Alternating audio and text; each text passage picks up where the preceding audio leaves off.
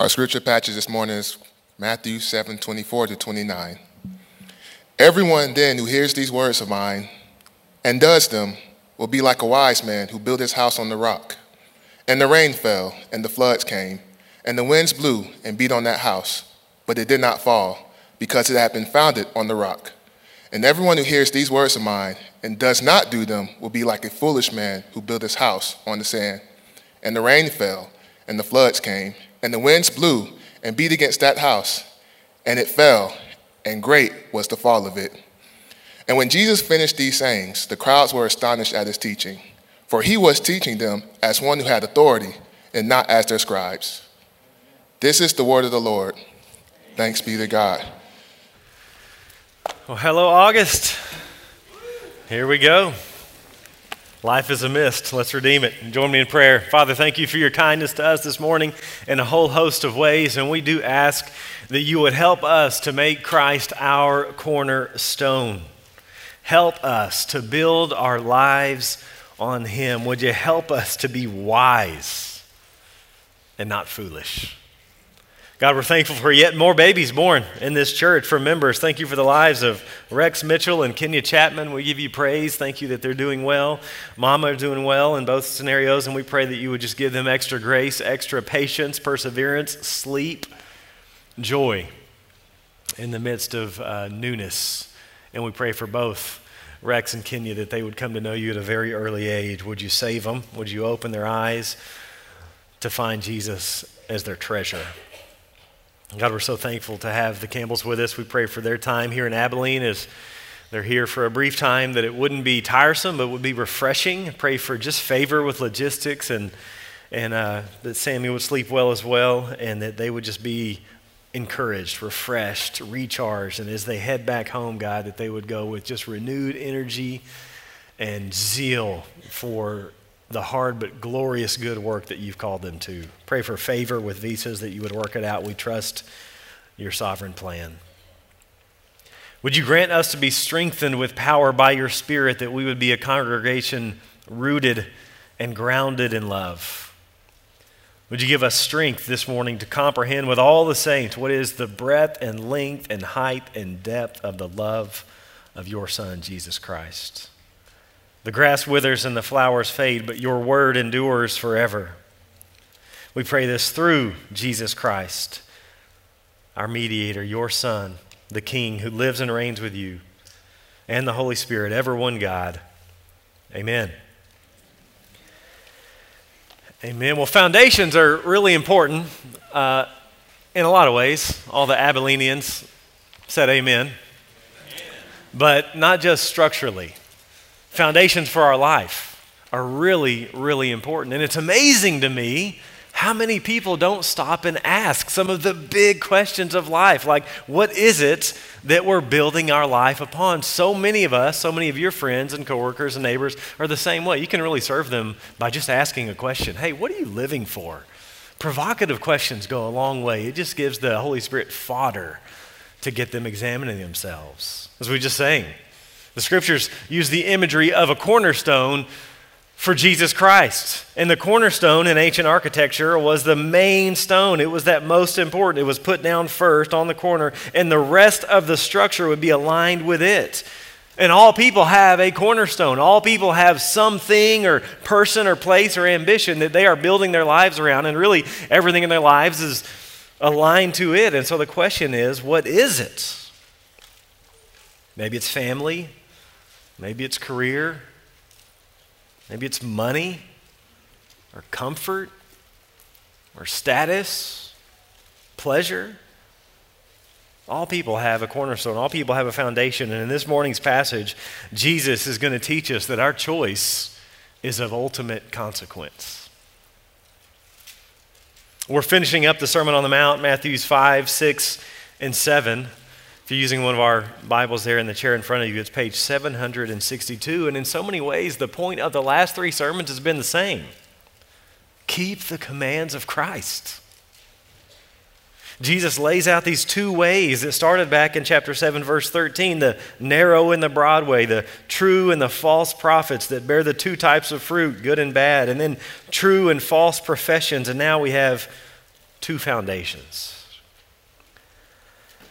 Last time Jesus warned in Matthew 7:21-23 that those who say, Lord, Lord, but do not do the will of the Father will not inherit the kingdom of Christ. And this week, Jesus is going to warn those who hear, but do not do his words. So let's consider the wise man and the foolish man. Let me just tell you the point up front of this passage. The wise are those who obey Christ and will escape God's judgment, and the foolish are those who do not obey King Jesus and will face God's judgment. So let's consider first the wise. Look at chapter 7, verse 24 with me. Everyone then who hears these words of mine and does them will be like a wise man who built his house on the rock. And the rain fell, and the floods came, and the winds blew and beat on that house, but it did not fall because it had been founded on the rock. Jesus here, the Lord of the world, the Messiah, the King, he defines wisdom for us here. And what does he say? He says, wisdom is hearing and doing these words of mine. The wise person is the one who does the commands of Jesus. You know, so often today, our unbelieving friends think we're foolish, the opposite of wise, for building our lives upon the words of this man who lived 2,000 years ago. But he, the one with all authority, says it's wisdom. And he knows best. God knows best. You know, it's getting harder and harder to be a Bible-believing Christian in American culture. It's probably just going to continue to be that way. And I've shared with you before that I don't get overly discouraged about the direction of the world. The world's going to world. Pagans are going to do pagan things. I mean, it's discouraging in some ways, but I don't get overly discouraged about it. I'm not surprised by it, in other words. What I do get surprised and what I do get discouraged about is seeing the church compromise in order to fit culture. When they change the message or seek to soften the hard parts of Scripture, which again, increasingly, there's a lot of hard parts in Scripture, and they change it or soften it or compromise it to be more palatable to postmodern society. I submit this: God is wiser than we are. I was telling a friend recently, another pastor friend, and we were talking about our churches, and I was bragging on y'all, as I love to do. And I thought, you know, in some ways, we would never put this in print, but in some ways, Southside Baptist Church, where we believe that God is wiser than we are. He gets to define wisdom. 1 Corinthians 1, has not God made foolish the wisdom of the world? For the foolishness of God is wiser than men. Proverbs 9:10, the fear of the Lord is the beginning of wisdom, and the knowledge of the Holy One is insight. The wise person fears the Lord, and the fear of the Lord shows itself in the keeping of his word. Jesus' wisdom is doing these words of mine. I love Proverbs chapter 3. If you were here several weeks ago, one of our gospel partners named Anand Samuel preached this passage. If you weren't here, I would encourage you to go listen to the sermon. Such a helpful sermon because it's such a helpful passage. Let me read it to you. Proverbs 3, my son, do not forget my teaching, but let your heart keep my commandments. There it is. We're talking about wisdom.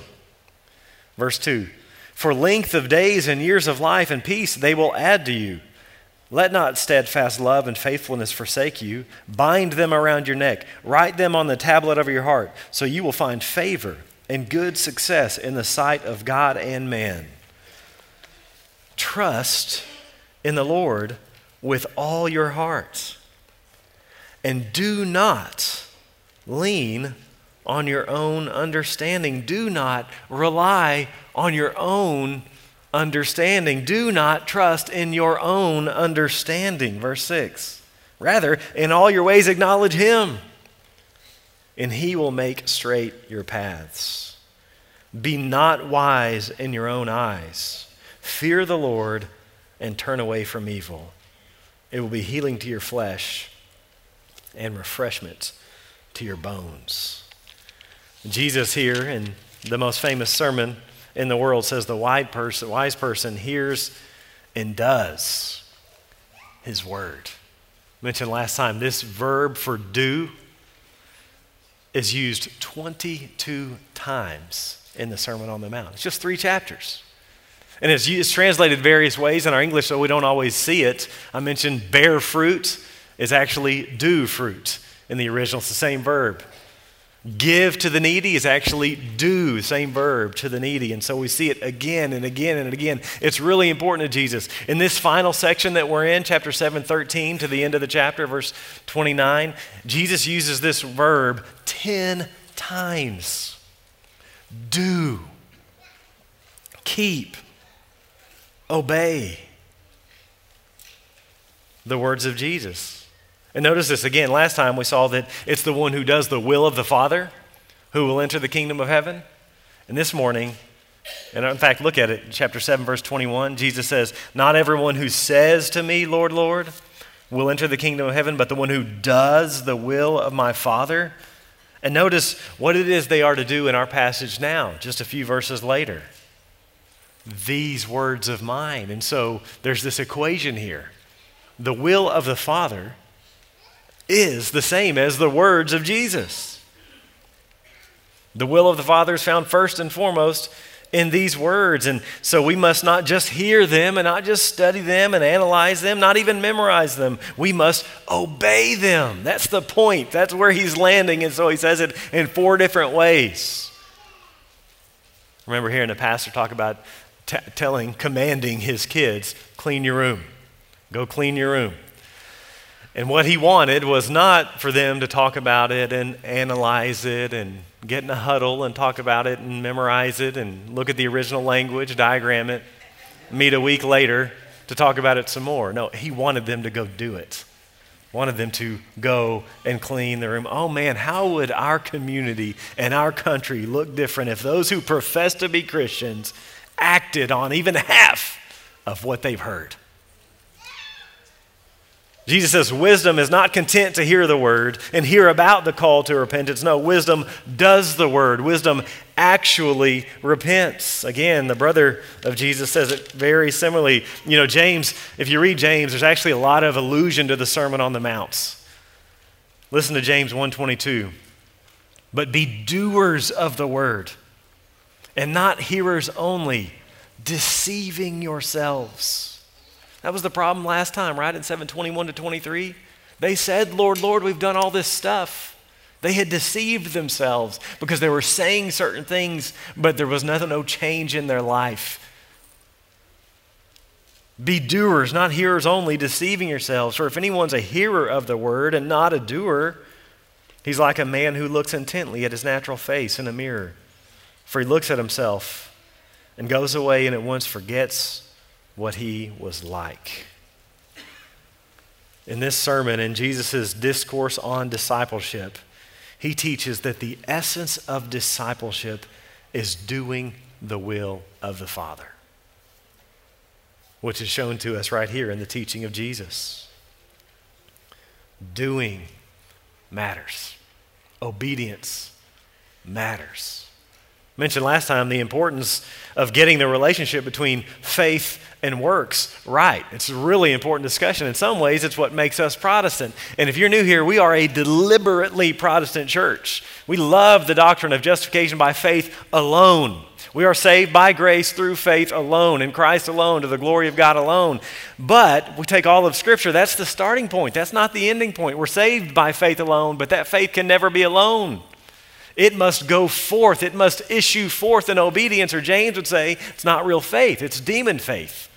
Even the demons believe intellectually, so we've got to get this right. Obedience is necessary, not as the ground or basis of our salvation, but as the necessary evidence that we have been truly saved. And again, all of you know multiple people right now that say they're Christians, but their life looks nothing like the things of God. Saved by faith, but that faith goes public in good works. Ephesians 2, 8-10 has it right there, just in a few verses. By grace you've been saved through faith. It's not your own doing, it's the gift of God, not a result of works, so that no one may boast. For We are God's workmanship, created in Christ Jesus for good works, which God prepared beforehand that we should walk in them. Did you catch it? Saved by faith, not works, but saved for works, for obedience, not by, but for. True Christians will obey the Lord. And if they don't obey the Lord consistently, if there's no attempt, there's no following, no striving, no repentance when they don't, they probably don't know the Lord. Again, 1 John's really helpful on this idea of what does it mean to be a Christian. Listen to the way he puts it so clearly in chapter 2, verse 4. Whoever says, I know him, but does not keep his commandments is a liar, and the truth is not in him. So the wise person obeys Jesus. And then Jesus gives this parable to illustrate his point. The wise man who hears and does the will of God, he's like a man who built his house on solid rock. Wise man's house is secure because he has a solid foundation. It can weather the storm. And now the question comes, what does the storm represent? I think most of us have probably taken the storm, the rain and the floods and the wind to be the various trials of life. We even sung about that and will sing about that. But remember, one of the first rules of interpretation is context. Context, context, context. It's the same as the rule of real estate. And so the question, what's the context been? Well, we've seen it. I've kind of already mentioned it, but just to point your nose there in this book, what has been the consequences for disobedience so far in these 4 sketches that Jesus gives us? Look with me at chapter 7, verse 13. It's been judgment. Not the ability to endure trials, but judgment. So look at 13. It's enter by the narrow gate, for the gate is wide and the way is easy that leads to destruction. And then the next one, look at verse 19. Every tree that does not bear good fruit is cut down and thrown into the fire. Or look in verse 23. Then I will declare to them, I never knew you, depart from me, you workers of lawlessness. And then here in our passage, verse 27, the rain fell and the floods came and the winds blew and beat against that house and it fell, and great was the fall of it. So I think the storm is actually imagery for judgment, just like it has been in the last 3 conclusions Jesus has given us. Do the will of the Father, keep my commands, or you will be judged. The storm is final judgment. Just a side note here, lots of churches no longer talk about final judgment. It's just, you don't really grow churches. You certainly don't make people happy by talking about final judgment. But let's just learn a little bit here from Jesus Christ. Let's learn how to preach from Jesus. How does Jesus preach? What would Jesus do?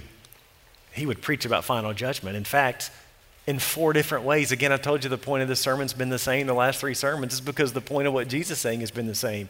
Jesus preaches about final judgment a lot because the consequences of our lives are of eternal consequence. Could not be more important. No less than 4 warnings. So the immediate context here around these verses, it makes more sense to see this imagery of this terrible storm as God's judgment, but so does the broader context, namely the Old Testament, where all over the place storms refer to God's judgment, most notably Genesis chapter 6 and 7. How does God judge the world? A flood, a stormy flood. Let me read to you just a few other passages to show you what I mean. The prophet Ezekiel does so in chapter 13.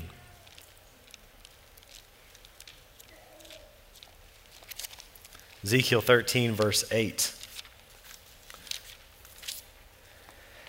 Therefore, thus says the Lord God, because you've uttered falsehood and seen lying visions, therefore, behold, I am against you, declares the Lord God. My hand will be against the prophets who see false visions and who give lying divinations. They shall not be in the council of my people, nor be enrolled in the register of the house of Israel, nor shall they enter the land of Israel.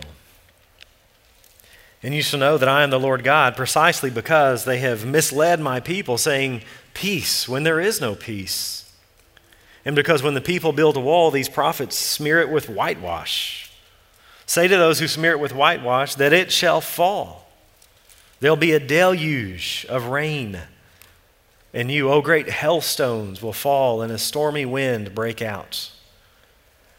And when the wall falls, will it not be said to you, where is the coating with which you smeared it? Therefore, thus says the Lord God, I will make a stormy wind break out in my wrath. And there shall be a deluge of rain in my anger, and great hailstones in wrath to make it a full end. And I'll break down the wall that you've smeared with whitewash and bring it down to the ground, so that its foundation will be laid bare.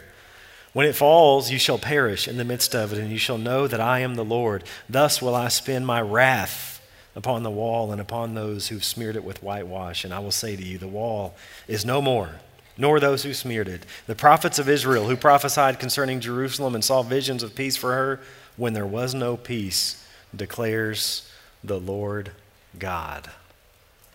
Isaiah uses the same imagery in chapter 28. Jeremiah uses the same imagery. Let me read from Jeremiah 23, verse 19. Behold, the storm of the Lord, wrath, has gone forth. A whirling tempest. It will burst upon the head of the wicked. The anger of the Lord will not turn back until he has executed and accomplished the intents of his heart. In the latter days, you will understand it clearly. He says basically the same thing in Jeremiah chapter 30, verse 23. Behold, the storm of the Lord, wrath has gone forth, a whirling tempest. It'll burst upon the heads of the wicked. The fierce anger of the Lord will not turn back until he has executed and accomplished the intentions of his mind. In the latter days, you will understand this. Proverbs chapter 10, verse 25. When the storm has swept by, the wicked are gone.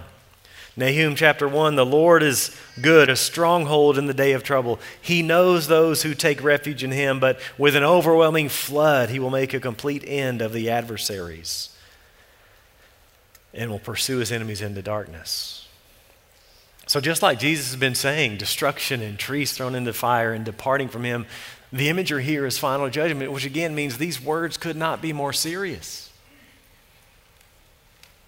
You know, we sing kids songs and do hand motions to this. We do it in our house. I think that's okay. We've even got a reggae version. Hey, don't be a foolish man. Build your life on the Lord.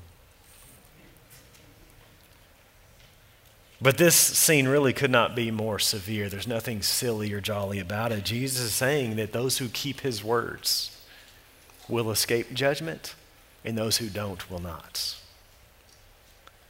Now, having said that, standing on the solid rock of Christ and his teaching does also help us, doesn't it? Endure the various trials before that final day, whether it be sickness or sorrow or loss or being broke or broken, depressed, down and out, discouraged, disappointed, disillusioned, antsy, anxious. It's true that standing on the solid rock does help us in this life as well, which is why we sing what we sing. When darkness seems to hide his face, what do? We know that his face isn't hidden. We stand on his unchanging grace. On Christ, the solid rock, we stand. We know that God is for us in Christ because of the gospel.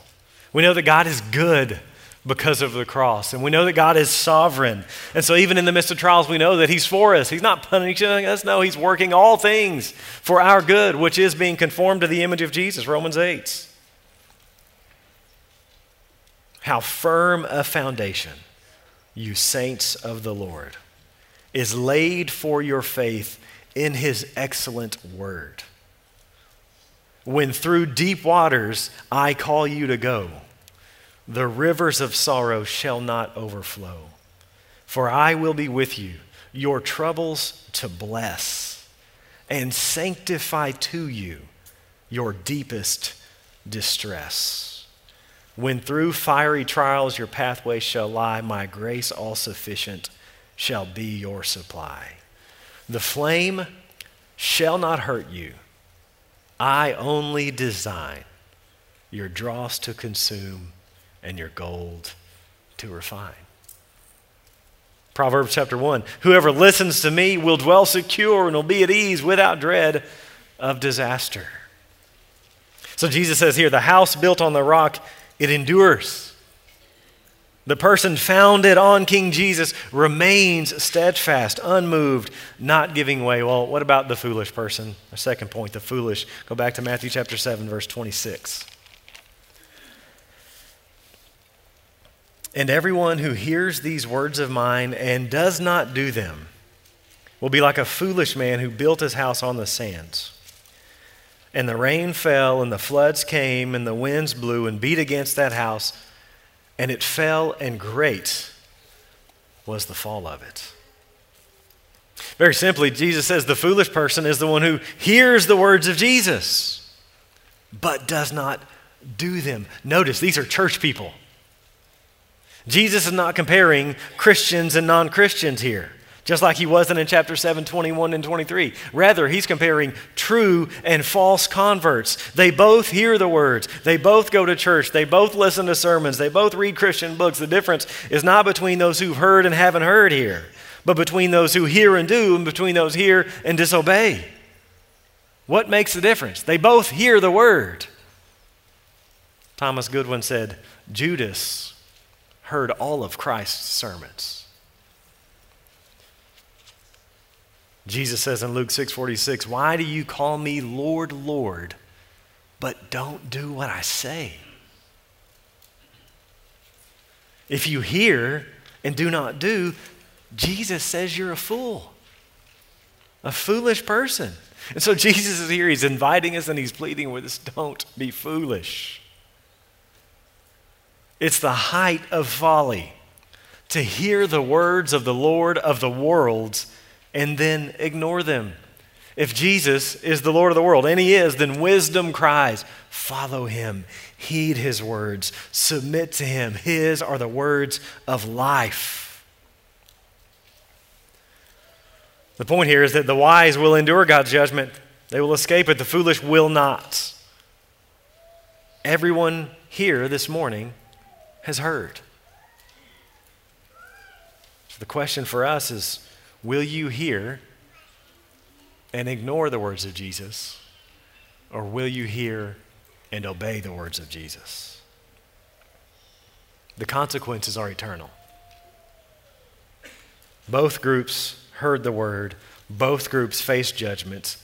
The question for us is, will you stand or will you fall on that day? Your posture towards the words of Jesus will make all the difference. Maybe you haven't, and you're flat out, nope, I have not. I have heard them, I know about him, and I have put him aside, I've disregarded him, I've ignored him. But maybe you have a penitent heart, a broken spirit, you realize, and that's a problem. There's good news for you. Jesus stands with arms wide open, ready to grant forgiveness. That's what the cross is all about. This is the heart of Christianity, is that we fall short, but in grace, Christ provides forgiveness. Maybe that's you. It's good news for you. Come to Christ. If you have any questions to talk about this, we'd love to. Nothing we would rather talk about. But hear this, it's absolutely impossible to express the importance of the choice set before you today. If you do know the Lord, this parable, really the last whole chapter of Matthew 7, it should give us a sense of urgency for the mission that Jesus gave us. If that's true, if we believe in final judgment, we ought to be urgent about getting this gospel out. We need to be zealous for sharing the gospel, right? Do we believe these words? Let me encourage us, members of Southside here for a moment, or if you're involved with kind of the next step of Southside, we've got a lot of ways to take next steps. Some of the ways that we offer that get us to pray together, there's lots. It can even be Sunday school classes, home groups, D groups. Let me encourage all the members of Southside to begin a practice. Some of it's already been talked about, but maybe you're not doing it. In those groups, whether it's even just informal friends, make a practice, begin making a practice of praying by name for people you know that don't know Jesus. By name. And so then as you meet weekly, you can ask, hey, did you see so-and-so? Did you see so-and-so? Still praying. Praying for opportunities to share the gospel. I just think as we pray together, God answers prayers. But I also think as we write down names and pray for specific names, and then also bring a little bit of accountability. I think God will go to work on that. And so let me encourage you, begin by name praying for one another's lost friends in Jesus. Our whole house is for sale right now. Our whole street, maybe the whole neighborhood is for sale, but certainly our whole street is for sale. And I can't wait for people to move in. And so I just invite you, ask me, hey, you met your new neighbors yet? Because when they come in, I'm going to be like shark around blood. Our neighbors have been hard. I have not had a fruitful evangelistic time in Abilene. It's hard as a pastor. I'm always around you people who know the Lord. But I'm excited about some new neighbors. Let me encourage you to begin praying for your neighbors, coworkers, by name, writing them down. If we believe this is true, it should move us to evangelistic action. Look at verse 28. Matthew 7:28.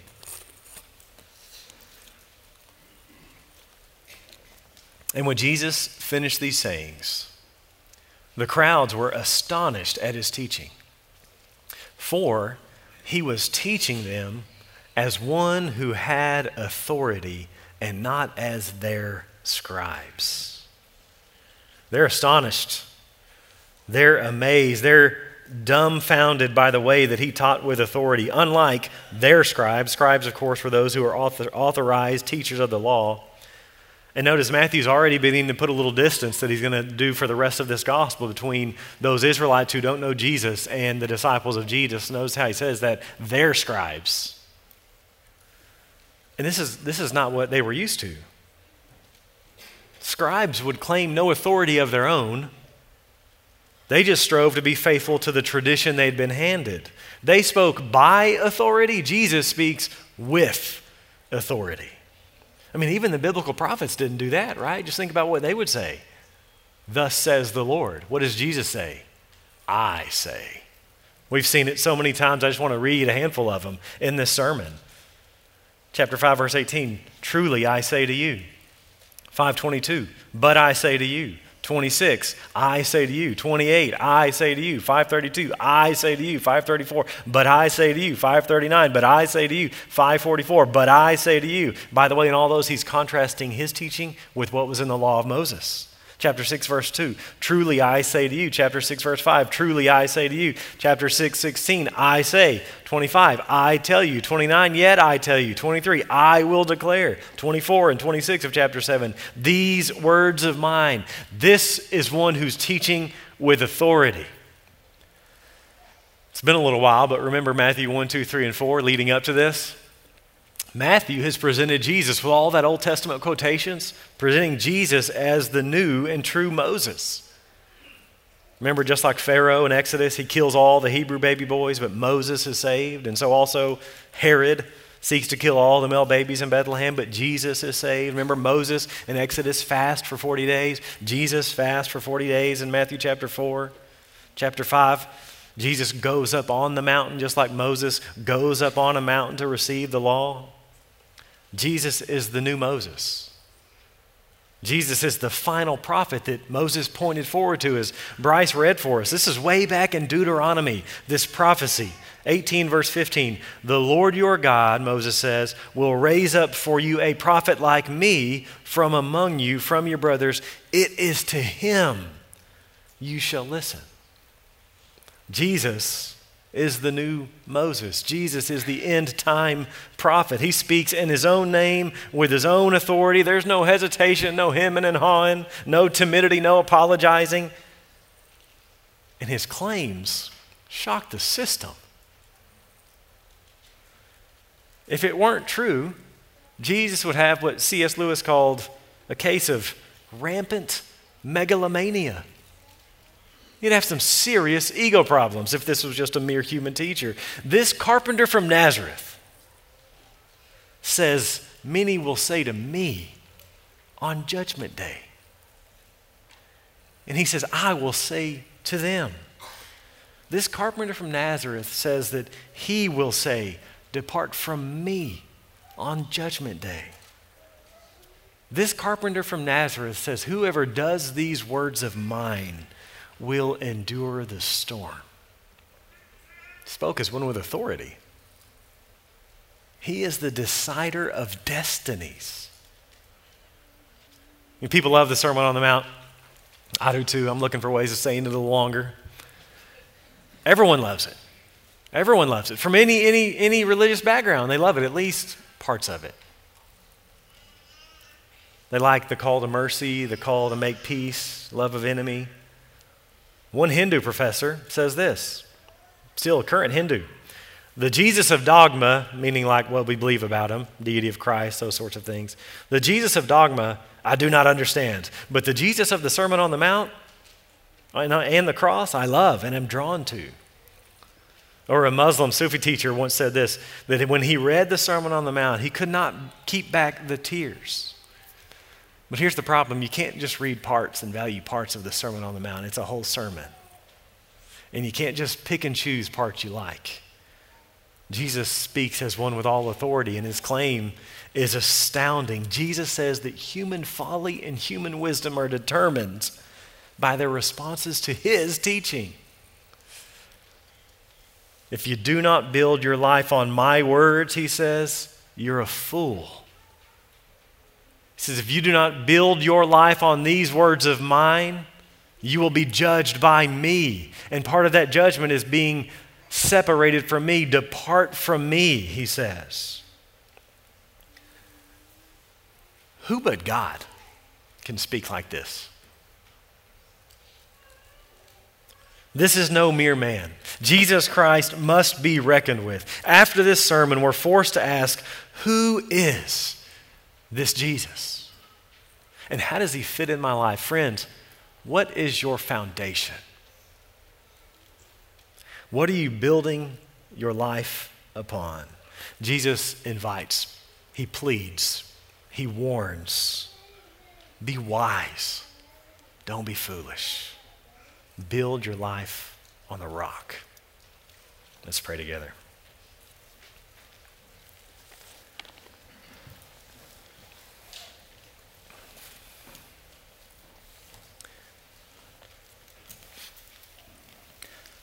I want to close this with an Anglican prayer. Almighty God, give us grace to be not only hearers, but doers of thy holy word. Not only to admire, but to obey thy doctrine. Not only to profess, but to practice thy religion. Not only to love, but to live thy gospel. So grant that what we learn of thy glory we may receive into our hearts and show forth in our lives. Through Jesus Christ, our Lord. Amen.